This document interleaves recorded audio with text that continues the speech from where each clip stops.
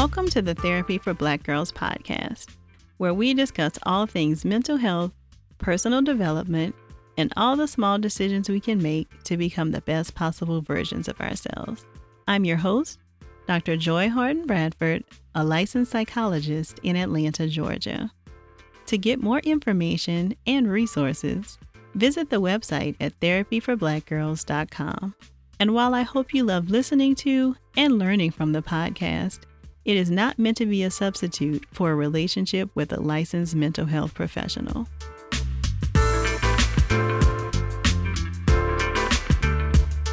Hey y'all, thanks so much for joining me for session 36 of the Therapy for Black Girls podcast.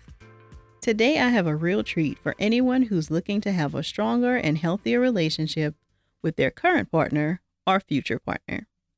Today I'm joined by Dr. Ayanna Abrams.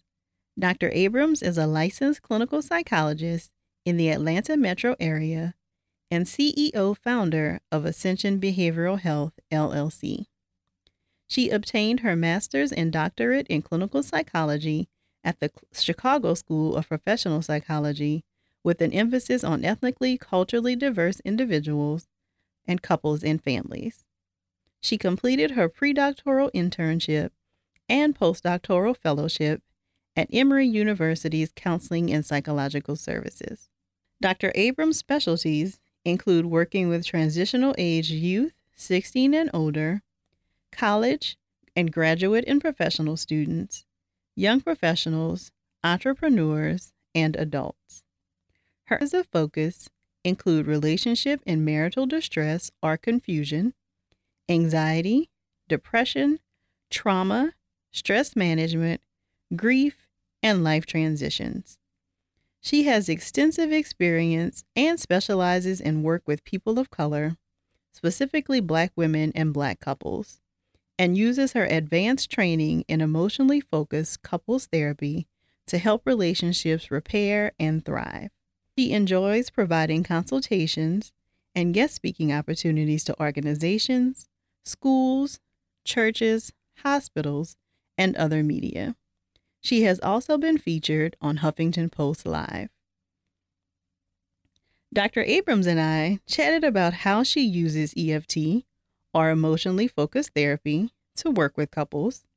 We talked about what this looks like in the therapy office, how our fights are typically not about the things we think they are, and she shares how she might work with some of your favorite TV couples.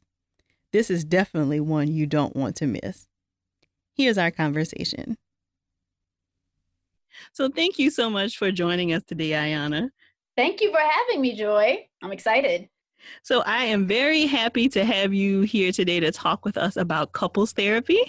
So we've had some marriage and family therapists on the podcast before, but we have not delved specifically into what it looks like for a couple to be in couples therapy. So I'm happy you were able to join us today.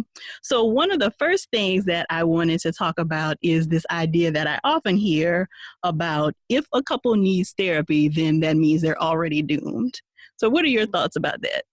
Of course, they are not doomed. I get it, though. I get it. There's a sense that, couples often come in with is that this means that we are at the end, that there's nothing. So this is our last resort. And I would really love couples to come in before you get to that point of crisis. Going to couples therapy, going to any kind of therapy, but particularly couples therapy, is typically it tells me that it's a sign of how valuable this relationship is to you, how meaningful it is, that you want to be able to figure things out because you want to spend, the rest of your life or however long, with this person. So it actually tells me how important this relationship is, not at all a sign of doom. But I will say that because of that hallmark of this means that things are so bad, the research shows that couples typically wait between 5 and 7 years after the thing has already been so bad to actually find a therapist. So they wait a really, really long time to seek help.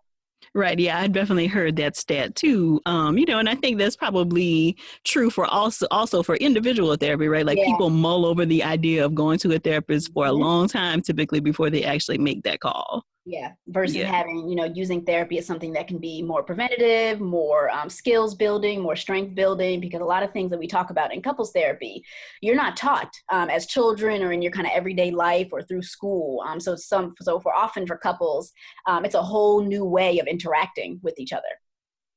And so, do you have any tips for somebody who may be listening who wants to go to couples therapy and thinks that them and their partner should go, but the partner is reluctant? Like, any tips for like how to talk somebody into it? That happens often. You see that a lot where one partner, and with the particular theory that I use, emotionally focused therapy, there's often one partner who's the withdrawer and one partner who's the pursuer. So we'll often see the pursuer be the one who pursues therapy, right? Let's get this fixed. Let's kind of do this. And the withdrawer is kind of like, I'm getting dragged in here, but I'll do it because he wants to do it, or I'll do it because she wants to do it. So what I recommend to when I'm working even with individuals who have some concerns and want to talk about it, is to, first thing, do not use ultimatums. Do not say that if we don't do this, then this will happen. Do not use therapy as a threat. I understand that can kind of get some of your partners in the room, but that's a really, really rocky way to start therapy, with them really not kind of buying into the work. But I would recommend speaking from the place of what you are feeling. So use of I statements, I'm always talking about that with my couples. I am feeling worried. I'm really scared that this is not going to last. And I really, really care about you, this relationship, us, our family.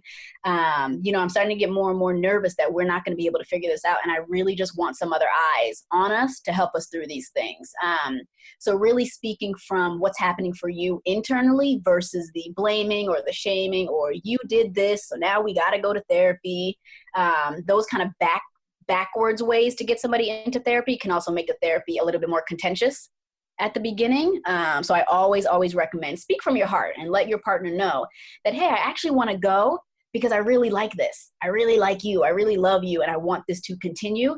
But there's some things that we're just not able to get right. And I really think somebody else could help us and be able to kind of wash that over your partner. Yeah, those sound like some really amazing tips. I mean, even listening to you, Ayana, I felt even more at ease. So I feel like, like if you can talk with your partner about, like the concerns that you have as opposed to blaming them, I think that definitely will try to, at least give you a little bit more of a chance that they might buy into it. Exactly. It just anything we can do to kind of set up less defensiveness, because therapy is hard enough as it is. Couples therapy is hard enough as it is. So we really don't want it to begin again with that level of contention. It happens though. Sometimes it does feel as though one partner is dragged in. So the therapist has to do a lot more work to create some buy-in, particularly when I work with couples of color. But again, that's our role versus what are ways in which you two are able to kind of communicate and connect just to get you into the room. We'll figure it out once you get in here. Right. So you mentioned that you specialize in emotionally focused therapy. Can you tell us more about what that is and what that looks like with couples? Yes, I love it so much. Actually, I'm sad and even a little bit salty that I wasn't taught this more in my training in graduate school, because it's been a theory that I've gravitated towards immediately as soon as I went to my first training on it. So emotionally focused therapy was developed as a theory in the 80s that really focuses on attachment. And essentially when we're talking about couples, we're talking about your attachment styles and how this shows up in a couple, depending on how secure you feel in your relationship or how insecure you feel in your relationship. Your emotions show up and then you react to things based on what your emotions are telling you. So EFT in particular uses emotions as data. Our emotions tell a story. It tells us what's going on. It tells us what we're hurt by. It tells us what we like. It tells us kind of what allows us to feel connected. And the therapy really focuses on getting down to the basics of what your emotional response is when something comes up. So it's really, really cool when I'm in the office and I can really kind of pick up on cues that partners give each other, and then it sends them off on this whole tangent, and the partner has no clue what just happened. But I can see, oh, well, you rolled your eyes. That's a cue, right? It sent your partner into kind of feeling whichever way, and now they're responding to that. So emotions kind of really, really show up and manifest in these ways. And so EFT is looking to use emotions to communicate on a deeper level with each other versus just kind of surface level stuff, which is how a lot of couples engage. So it brings you down to that primary emotion and gets the two creating connection with each other from their deepest darkest, right? Kind of sometimes scariest of emotions. And with that vulnerability that it creates, it leads to a lot of change and repair in couples. So it sounds like you're talking about like some really deep level stuff, Oh, yeah. Ayana. We get in And there. yeah, We and get you know, I think a all the lot way of times when we hear people talk about couples or even thinking about going to couples therapy, the main thing that comes up is communication, right? Woo, yep. But it does feel like sometimes communication is a catch-all for some of Mm-hmm. this deeper level stuff that you're talking about. Mm-hmm. I've always put communication in quotation marks because it's not about that. Mm-hmm. Communication is usually kind of a symptom of a larger thing, like how you are talking about something is the way in which you have learned to express how you're feeling about something, right? So once we kind of get down to the base, we kind of slice it as thin as we can, then you begin to communicate differently. You begin to talk to your partner differently, verbally and non-verbally, to really communicate what's happening for you, right? But oftentimes a lot of people don't even know the depths of what they're feeling. They're just used to communicating in this way. When I get mad, I do this. You know, when I get sad, I don't talk to you anymore, versus being able to communicate. Man, that's the thing that makes me really sad, like at my core. And when I feel that way, this is what's going on for me. Again, it leads to such a softening in your partner when they see essentially what's going on behind the scenes of however it manifests. And that's really, really cool to see partners be able to do that kind of work. You see the softening, you see their body language change, you see their shoulders drop, they turn towards each other. It's really, really great to witness that. So this sounds like some powerful things you have happening in your therapy Oh, office, yeah. but I know that it is a lot of work to get to that place. So what kinds of things are you doing with your couples that allow them to get to the place where there is this softening? So I would say that the first thing we're looking at is, particularly in the EFT is also a stage theory model, but we're looking at de-escalation first and foremost. Oftentimes when couples come in, they're not turning towards each other. They're coming in because they turn away from each other. They're coming in because they're distant, they're mad. They don't feel loved or cared for. They don't feel desired. So a lot of the work that we're doing in the first stage, the first few sessions, first few months of the therapy is just bringing the hostility down, because oftentimes there's also anger and resent, and really, you know, nasty words and kind of really, really poor communication that's more hostile and abusive. So we can't do any work until you two are de-escalated. We can't do any work until you can believe that, hey, there's something else going on behind the scenes to really get to, versus this other person is the bad guy. One of the first things I usually talk to couples about, even when they're coming in for the intake, the assessment series, is no one person is to blame for any reason that you guys are here. Now we're looking at an interaction between you two. So it's not that you are the identified issue or you are the identified issue. It's about how you two are relating to each other based on whatever it is that's going on, which also relates to infidelity, all these things. Oftentimes couples come in saying they did the thing, so if you, Dr. Abrams, just fix them, we'll be all good. Just make them, you know, talk to me more, or just make them love me more, or make them, you know, stop cheating, then we're fine. But there's a whole bunch of other things that are under that. So first stage, we're looking at de-escalation, you know, reducing or eliminating the hostility that couples have towards each other, the resent, the contempt that they have towards each other. And then we can do a deeper bit of work around understanding what's going on under all that or behind the scenes.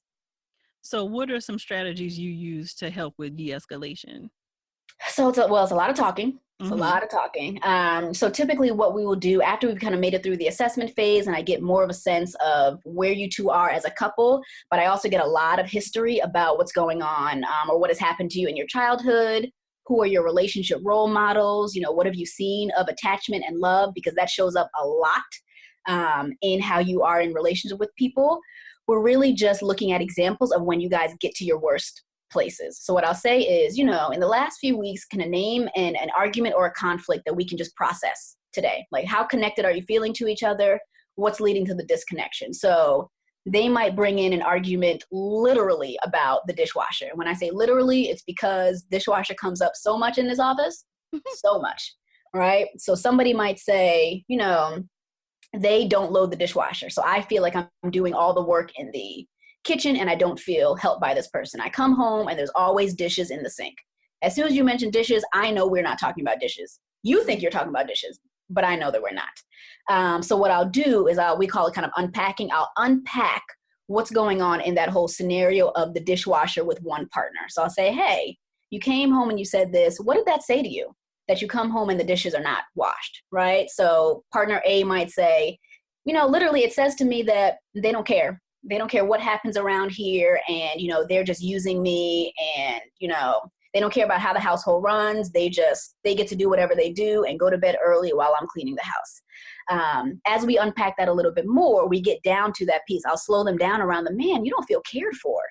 That's got to be really hard, right? To know that this person who you have dedicated your life to doesn't care about you after all these years. Tell me what that's like. So we're doing what we call it is kind of a heightening. We're heightening their negative emotion. And essentially, the more and more that is heightened, we want them to talk to their partner from that heightened place, not just the you don't wash the dishes. We actually want them to say things like, man, I feel really alone when I come home and, these dishes are here. I feel like you don't care about me. I feel like, we joined this arrangement, or kind of we joined into this marriage, and we don't feel like a team. I don't feel like, I'm your partner. Once we get to that, we have a whole different conversation. Entirely different conversation. And essentially what we're doing is we're going back and forth with partners doing that. The more and more and more they do that in the office is the more and more they can do that outside and actually in their marriage or in their relationship. And it changes the nature of how they talk to each other. Okay.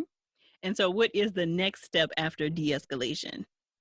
So the next step after de-escalation is kind of doing a little bit more of that, because what we call it is we're mapping kind of how people interact. So when I was mentioning kind of pursuer and distancer, I always give my clients this example. So typically we'll have a pursuer and a distancer. So the pursuer in the relationship is the one who typically wants things to be figured out quickly, right? They can't kind of sit with conflict for very long. They just want to know that, hey, you care about them. Let's talk about this now. Let's not wait till tonight. Let's not go to bed angry. Let's do this now. And oftentimes we'll have the other partner who is a withdrawer who avoids stuff. I don't want to talk about it now. It makes me too anxious. I get too sad. I get too worried. So essentially what develops is this circular cycle, which we call the chase, right? So the pursuer is trying to get to the distancer, right? The withdrawer, and the withdrawer is running away the whole time, right? So then the pursuer does more of the pursuing, like, no, you got to talk to me now. We got to figure this out. And the withdrawer is going away. So what we're doing is we're trying to figure out where their role is kind of in this quote unquote dance. And once people know what their interaction styles are, it really, really changes how they communicate with each other, not even just in their relationship, but just in general with people, because they recognize, oh, yeah, because when you do that and when you yell at me and when you criticize me, I don't like it. So I go into the living room or I go to bed early or something like that. And the pursuer might be able to say, when you withdraw and you go and watch TV for hours, I feel so unloved. So once we get to those kind of primary emotions, the unloved, the rejected, the sad, the scared, the fearful, we have them do a lot of communicating from that stage, right? So now things are de-escalated. We've got a whole bunch of other emotions in there, deeper emotions. Now we're using those words as part of their language, right? So now when I hear them say something, oh, you said sad. Can you talk to your partner from the place that gets you really, really sad? And then once they're able to communicate like that, we usually see that softening and that change in terms of how they're able to view themselves, but also how they're able to view their partner. All right. And then what is our next stage? How many stages are there? There's 3 basic stages. That's okay. Actually all within a same stage, because the second stage, after we do the de-escalation and partners kind of know what their dance is in the cycle, the second stage, we might take some steps back to really incorporate, okay, there are ways in which you guys are interacting in this relationship that predated this relationship. There are things that have happened in your childhood. There are messages that you've received about your love worthiness that really show up here in your insecurity. So we're wanting to kind of pull more from these kind of models of self, that you have. So what is this kind of tapping into for you? What is this activating? So, for example, like say I have a client, say I have a partner in a couple who has experienced some level of trauma. I might use something that's coming up now to say, man, and what I'm envisioning, is that time when you didn't feel loved when you were 15. Is that what's coming up for you right now? And they're able to say, yeah, that's exactly what it reminds me of.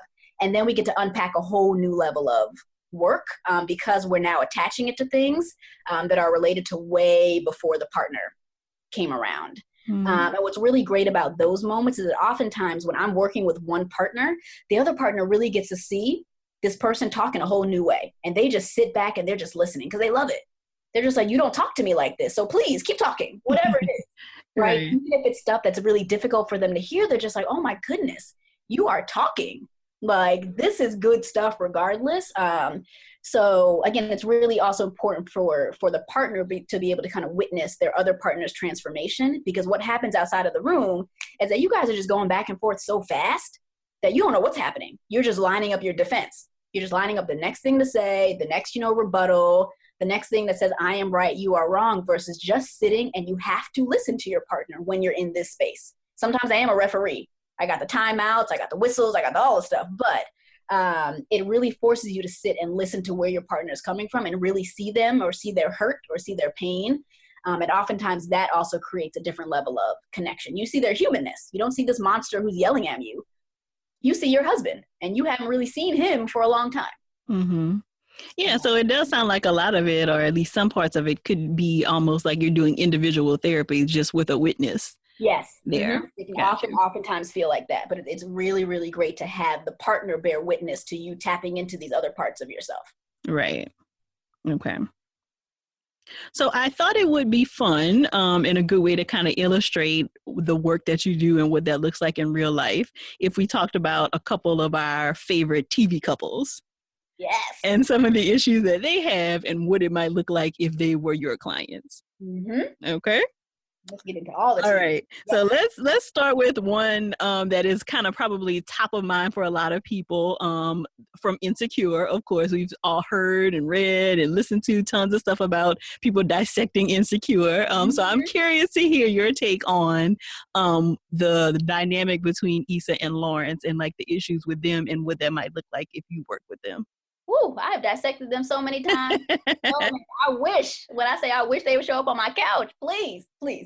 And again, depending on the stage of so if we're looking at kind of season 1 versus kind of season 2, but say we're just kind of putting everything together and they are not broken up, they are working towards reconciliation of stuff. Essentially what we're dealing with and what EFT goes to first is it's a hot potato in the room when there's infidelity. When one partner has cheated or when both partners are cheating, we have to attack that piece.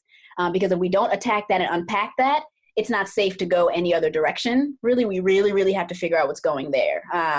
So essentially what also comes up is that as a therapist, I also have to rule out things that make the therapy unsafe for a couple. And a lot of people don't think about these things, but there are reasons for couples to not seek therapy at this time, or reasons that they're not a good fit. So one of the main ones is an active affair. If there's one partner having an active affair, it's not emotionally safe for the partners to be in therapy, because essentially EFT is about creating connection. So I can't have a space where one partner is doing the work to get more connected and this other partner has one foot out of the door. So in the assessment process, I'm doing a full assessment of affairs, if there's something active, when it ended, that you've ended contact. That is a non-negotiable. There cannot be an active affair while you engage in this work. It tells me that you're not ready to do this. So infidelity would be the first thing that we would look at, and I would need to know that Issa, what's going on with Daniel? Where's that at? When's the last time you talked to him?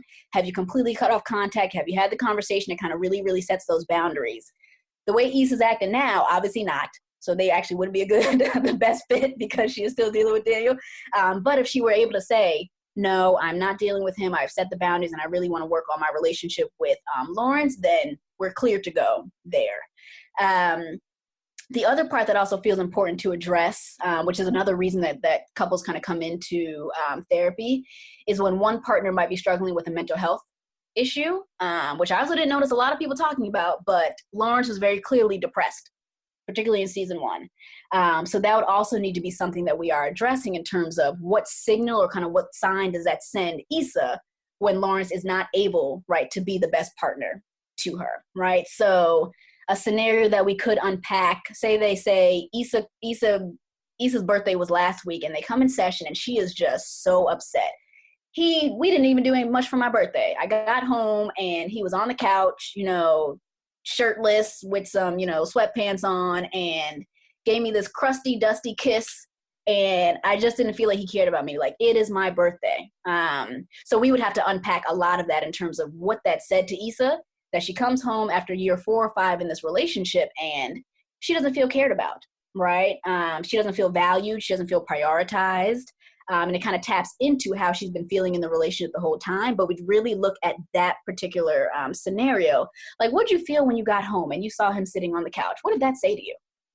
And she might say something like, he forgot, She might say something like, I feel like I'm last on his list.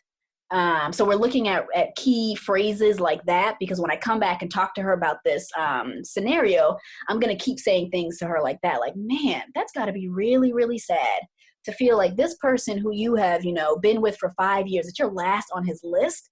Gosh, my heart breaks for you. Can you tell me what that's like for you? And I'm just doing that over and over and over again. And then when Issa's able to get to a point of talking about not feeling cared for, not feeling loved, not feeling valued, we'll have her talk to Lawrence from that place. Because as you see in the episode, she's not saying any of that to him. Right. She's just annoyed with him. Her body language is all cold, like she's rolling her eyes. That's what he sees. And he's probably very scared of that, so he doesn't really know what to do with it. But if she's able to say, man, I don't feel valued, we turn it to Lawrence and have her say those things to him. And ideally, Lawrence would be able to say, that was never my intention. I've just been feeling so blah, blah, blah, blah, blah. And I understand that you feel this way, and I know that it's not okay. And I want to do better. I never want you to feel like I don't care about you. You are the top of my list. I'm doing this for us, like a Dwayne Wade moment, right? And then after that, we would have her then respond to him saying that. Because essentially we want her to take the risk, right, to get really, really vulnerable with him, right, share how she feels. We want him to be able to catch it and hold her in that. But we then want her to have this corrective experience that says, oh, man, maybe he is there. I couldn't tell. But in talking to him like this, oh, maybe he does love me. Maybe he does care about me. And that's essentially what we're doing over and over and over again to help repair the couple. All right. Good stuff. So our second couple, Bo and Dre from Blackish. Woo! They got some whole other dynamics. So I love that show while it kind of hits up against some strings, because Dre has some ways in which he talks to Bo and talks to these children that I can't really get down with. What I can see them coming in with is saying, hey, we don't communicate well. I can see that being a clear thing. Nothing around infidelity, nothing around, deeper attachment injuries, but just, when we get this way and he starts talking like this, I just don't feel connected to him. Or another thing that can come up with them is that, we're being impacted because Dre's family lives here, and I don't really know if I can deal with that anymore.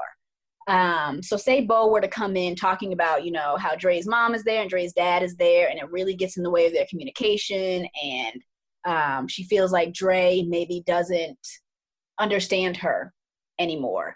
Again, we'd go the same direction with Bo in terms of, well, tell me what that's like to not feel understood by your partner of such and such years, and after how many, I think they got like 5 kids now, how many children, right? And we really want to validate and empathize with whatever the person is feeling. It's not on the therapist to say, you shouldn't be feeling like that.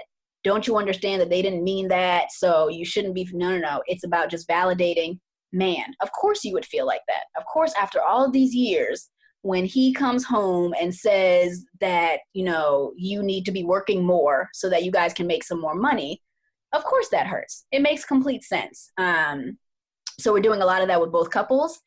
And then essentially what she might say is, I try to have these conversations with him and he just doesn't get it. He's not listening to me. He's going off on some rant about racism and sexism and all this stuff. And I just feel like I can't get through to him. He does not listen to me. So what we'll unpack is that must feel really hard to not feel listened to, right? That must feel really sad. It must feel really isolating, really lonely. We really go into that with her until she's really, really feeling it. You can see it in her eyes. She might be crying. She might not be able to talk. She might feel more choked up. And that's exactly the place that I want to talk to her.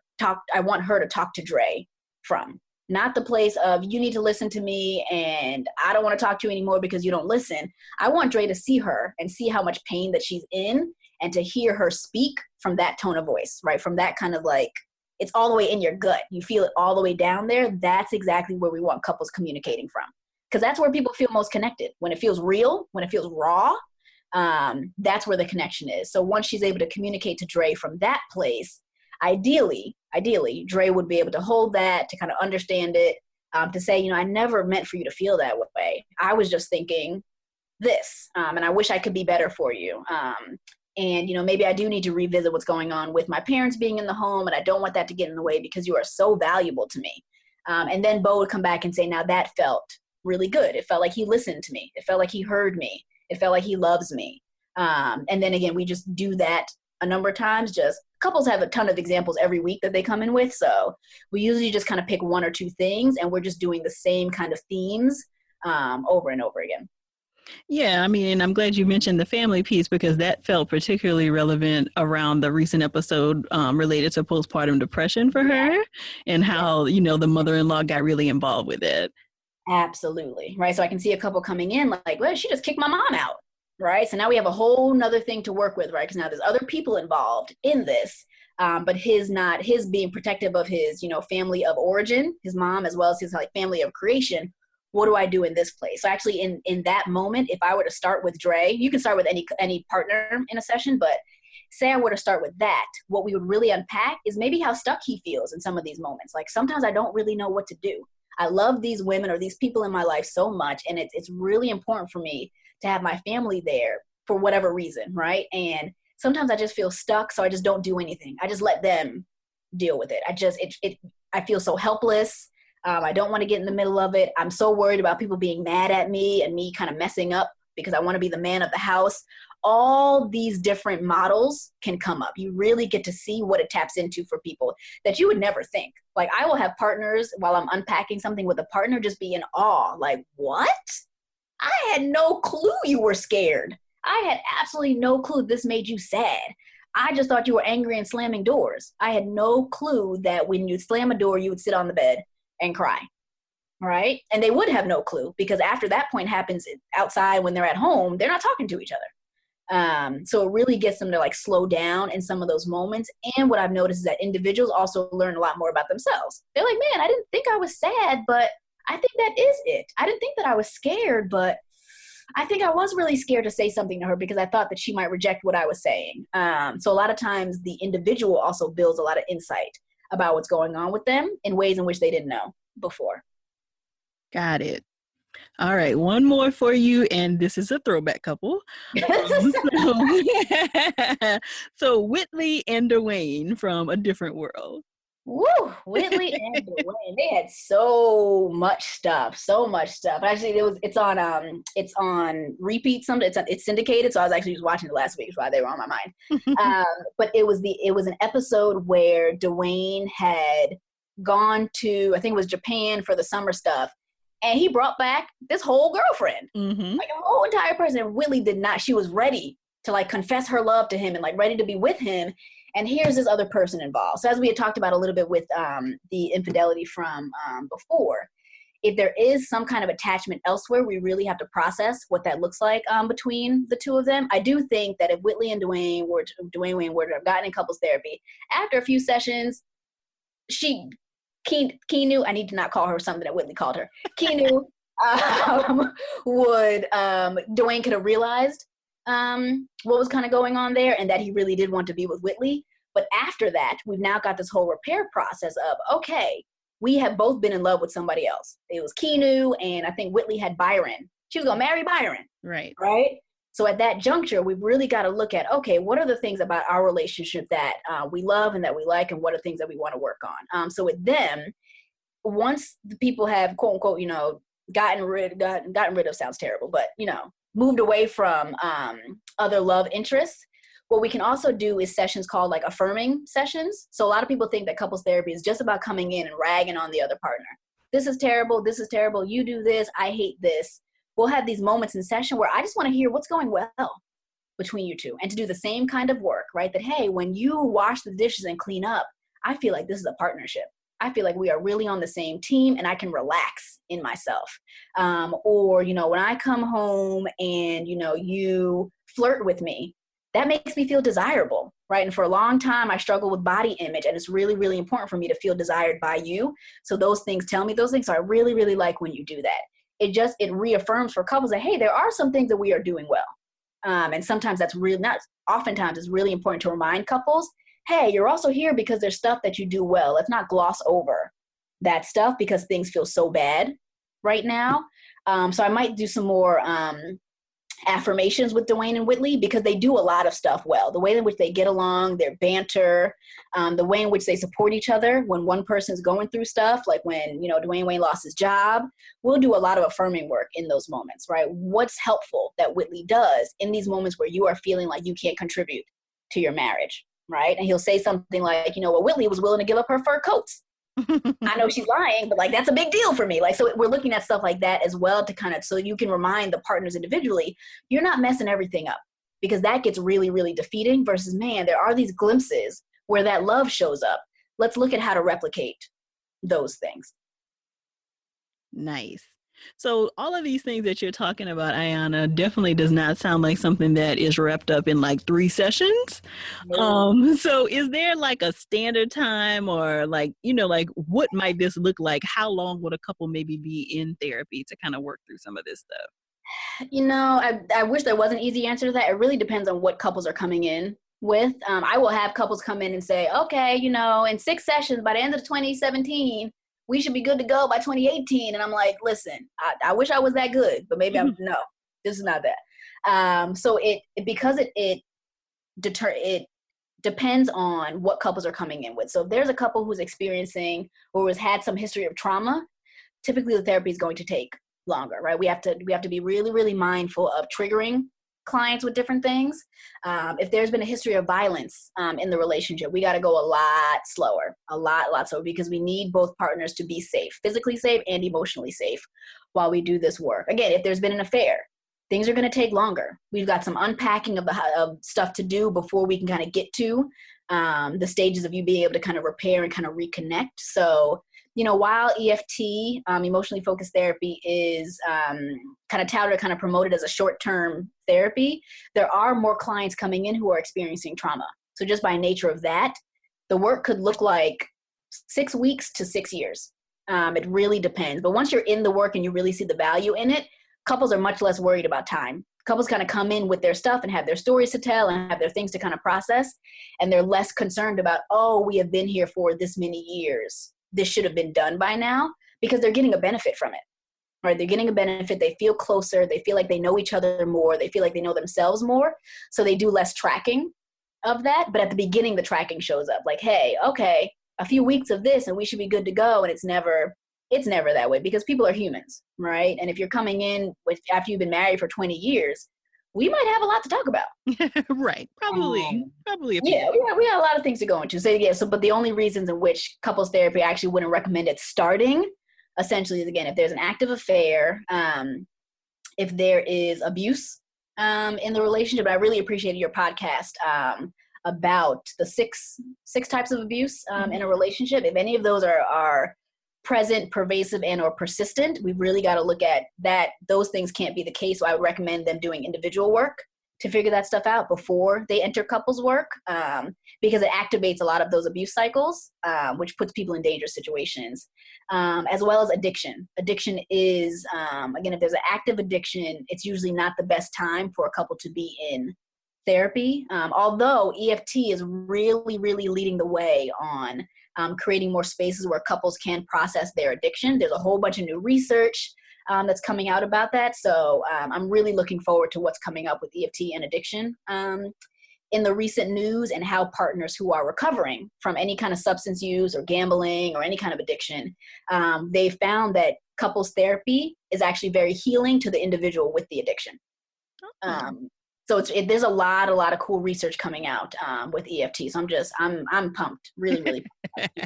Yeah, you're very clearly excited about all of it. I love it. Which is great, right? Like when you really love what you do, then that shows up in the work you do with your clients. Yeah.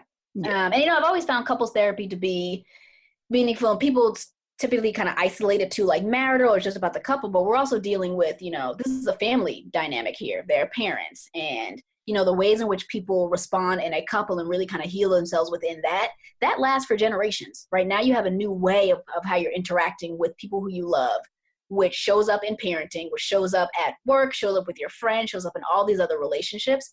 So it's not really isolated to the couple, which is why I like how EFT is a much more transformative process versus some other couples therapies. You see how generalized the impact is all across the board. And I find that also very important with more so important with couples of color, because of all the messages that we've received about, not being worthy of love and not being able to do it, and statistics show single and infidelity and all this stuff.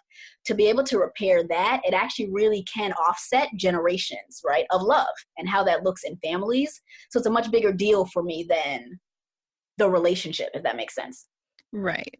So we're really talking about when we hear hashtag Black love. Oh, yeah.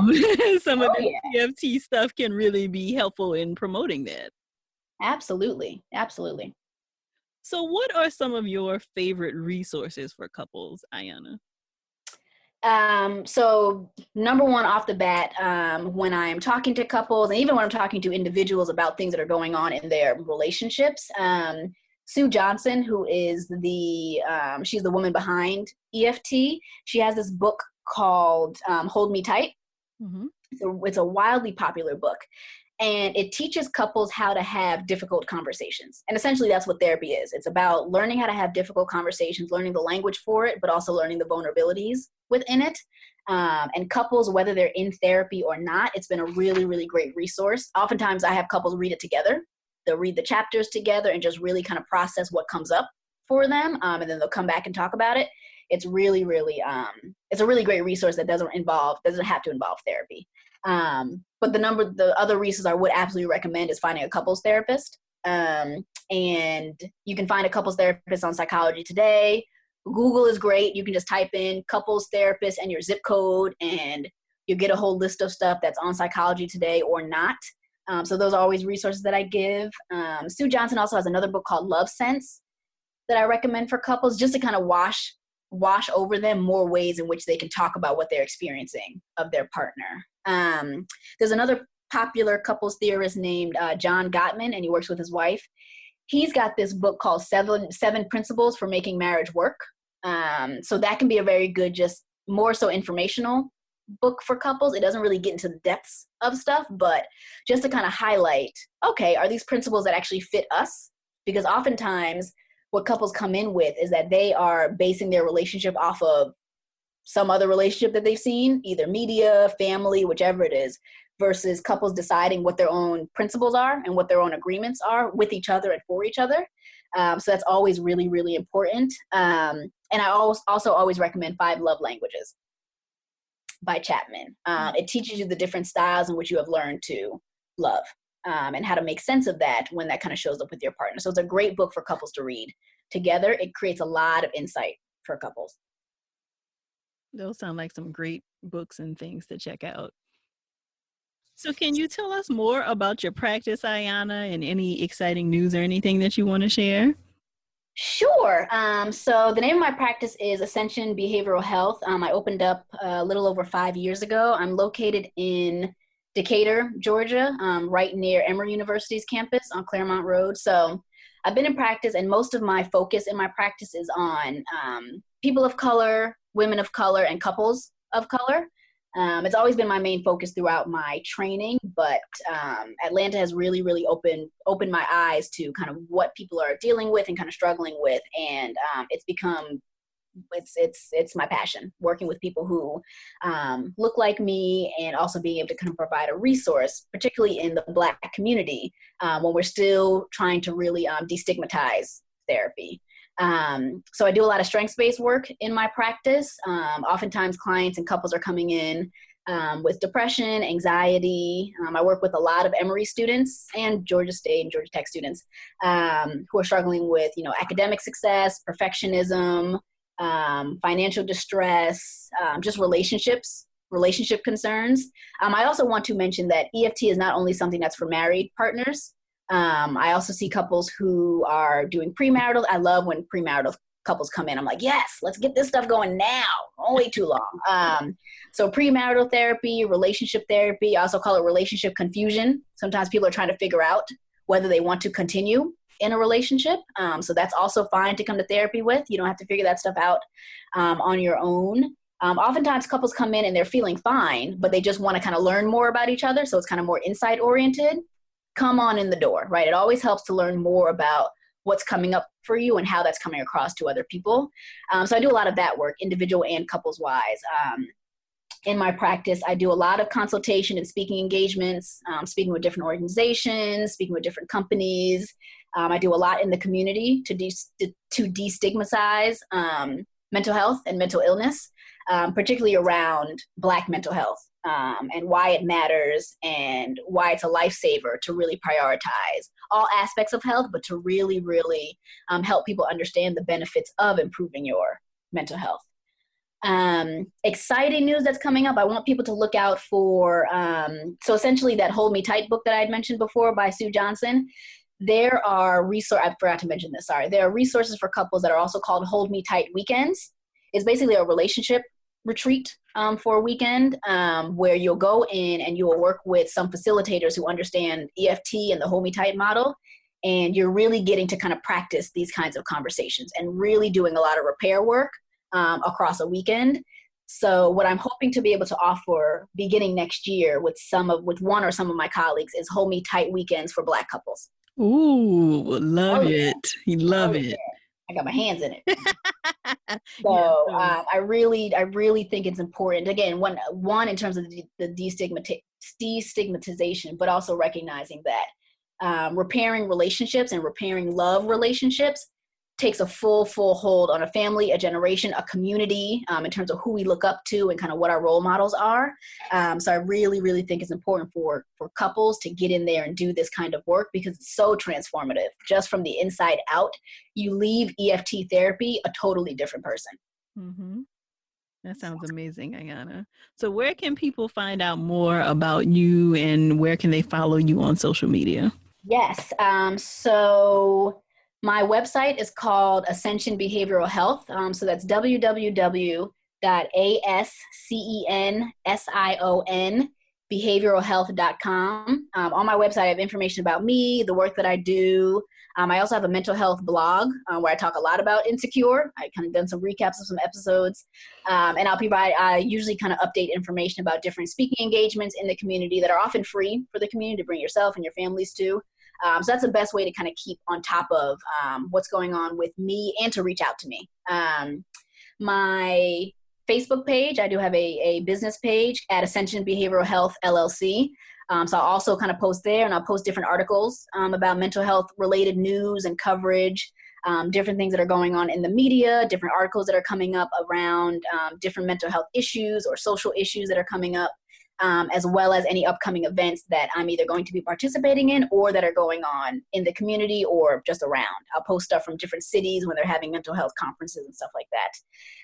And I can be reached if you wanted to email me for any further questions about me, my practice, my work, EFT, at info@drabramsabh.com. That's INFO at DRABRAMSABH.com. Perfect. And of course, we will include all of that information in the show notes so people can know how to reach out to you. Absolutely.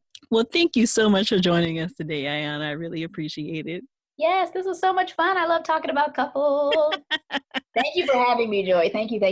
You're very welcome. Wow. Now you see why I was so excited to share this conversation with you. Ayana has blessed you with some real knowledge to help you take your relationships to the next level. Make sure to be on the lookout for what she's releasing in 2018 and check out some of the books she suggested. You can find all of this information in the show notes at therapyforblackgirls.com/session36. If you'd like to continue digging into this conversation, come on over and join us in the Thrive Tribe, which is the Facebook group for the podcast. You can find it at therapyforblackgirls.com/tribe. If you're thinking that 2018 is the time you will finally take to meet with a therapist, make sure to check out the therapist directory at therapyforblackgirls.com/directory to find a therapist in your area. If you're in Atlanta and interested in participating in one of the therapy groups I'll be offering in my practice, head on over to therapyforblackgirls.com/shift, SHIFT. Please continue sharing your thoughts about the episodes with us online. I always enjoy seeing you include us in your Instagram stories and on Twitter. Make sure you're using the hashtag TBGInSession so that we can all follow along with the conversation. And please tell someone new about the podcast. Text them right now or whenever it's safe to do so and encourage them to listen. Share your favorite episode with them. Be sure you're following us all across social media so you don't miss any important announcements or helpful tips. You can find us on Twitter at Therapy4, the number 4 B Girls, and you can find us on Instagram and Facebook at Therapy for Black Girls. I'm looking forward to continuing this conversation with you all real soon. Take good care.